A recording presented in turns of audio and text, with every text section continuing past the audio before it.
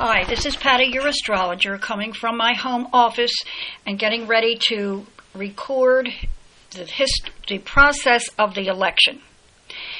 We've already recorded and published the election day itself, but today what we'll do is briefly go over the date, the astrology for the election, the astrology of December 14th, the astrology of January 3, the astrology of January 6, and the astrology of the inauguration. I printed out an article from Reuters which gives the process. As you know, the U.S. president is not elected by the majority popular vote. It's elected with the Electoral College. And the candidate that wins each state's popular vote typically earns that state's electors. Remember, it says typically. This year, 2020, the electors meet on December 14th to cast the votes. And I've got a chart just for that. Both chambers of Congress will meet on January 6th to count the votes and name the winners. Now, here's a little scenario. The electoral count is conducted by the new Congress, which is sworn in on January 3. So what we're going to try to do today is briefly go over the election, just very briefly, and then talk about December 14th when the electors meet to cast their votes. And then we'll go to January 3, where the new Congress is sworn in, and we'll look and see what the majority may be. Then we will go to December 14 when the electors cast their votes, and we'll see what the astrology says about all this. It's kind of really interesting. There's more to the article if you want to go to Reuters and look it up, because if there lawsuits come about, if the state's governors disagree on things, if Congress disagrees, there are more scenarios. But no matter what, the new president and vice president are sworn in on January 20. Now, if something happens, I didn't know this happened, a contingent election also takes place in the event of a 269-269 tie after the elections. And there is a dramatic scenario that if nothing is done, then Nancy Pelosi, the head of the House, will be acting president until they figure it out. The astrology seems to say it's not going to be that dramatic. So let's get started. The 2020 election. Now, those of you who have subscribed are receiving this in your personal mailbox, and within the recording are documents that have pictures of the charts themselves so you can see for yourself. Okay, 2020 election. It is calculated for November 3rd at 11:59 p.m. at Washington, and I make it almost midnight to give time so that we have an idea of how Alaska and Hawaii have voted. What it shows, 3 Capricorn planets. The Capricorn and Saturn is the sign and planet of the Democrats, and Sagittarius and Jupiter is the sign and planet of the Republicans. Now, the day of the election, it shows definitely a Democratic win. It also shows 2 adjustments.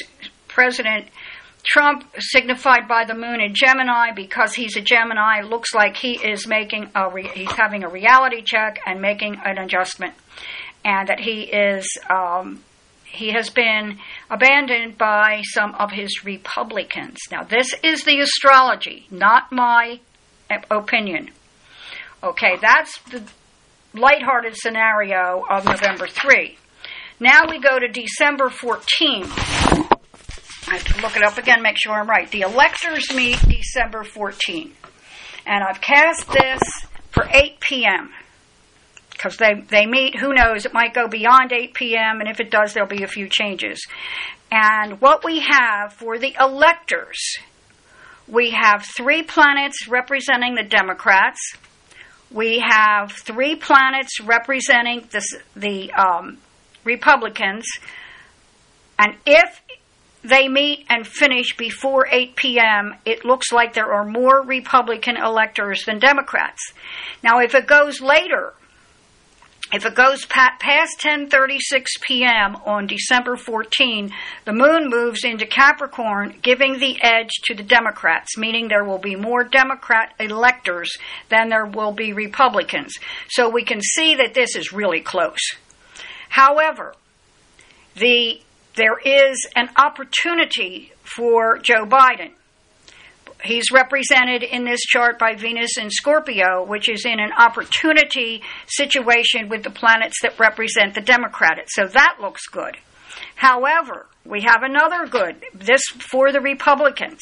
Mars is in Aries in a beautiful, being in the right place at the right time for not only the whole situation to go smoothly, but especially for the Republicans to possibly have the edge, but it looks like there's no drama when the electors meet. It looks like it'll go relatively smoothly. Now we go to when the new Congress is sworn in, and we want to look at this because they're the ones who are going to count the votes.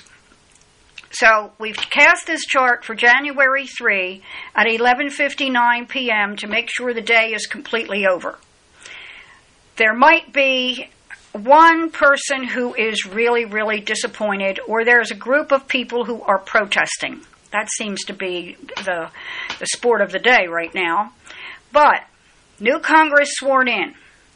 Republicans only have 2, quote, planets. The past and another planet. Only 2. The Democrats have 3 planets, and the Independents have 2 planets.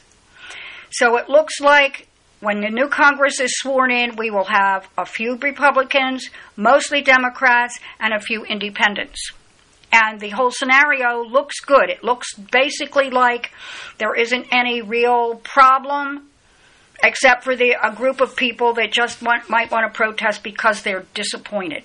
And that could be the press overreacting. They usually do anyway. Okay, now we go to January 6th. And January 6th is when the Congress, both chambers of Congress meet January 6th to count the votes and name the winner. We see another scenario with the Democrats having the majority. We have 2 planets in the Republican side. We have 3 planets again. Let me make sure I did the right thing. Yep.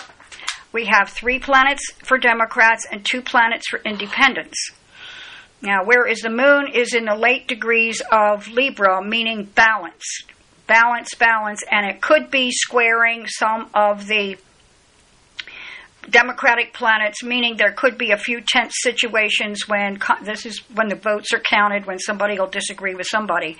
But the moon moves so fast that it could be in a different degree and not have an aspect at all. So that's when we have counting the votes. So now we go to the inauguration. And I looked it up, and the inauguration starts at 12 noon, and the vice president is sworn in first. Now, at 12, these people knew astrology when they did this. They wanted the inauguration to be when the sun is in Aquarius.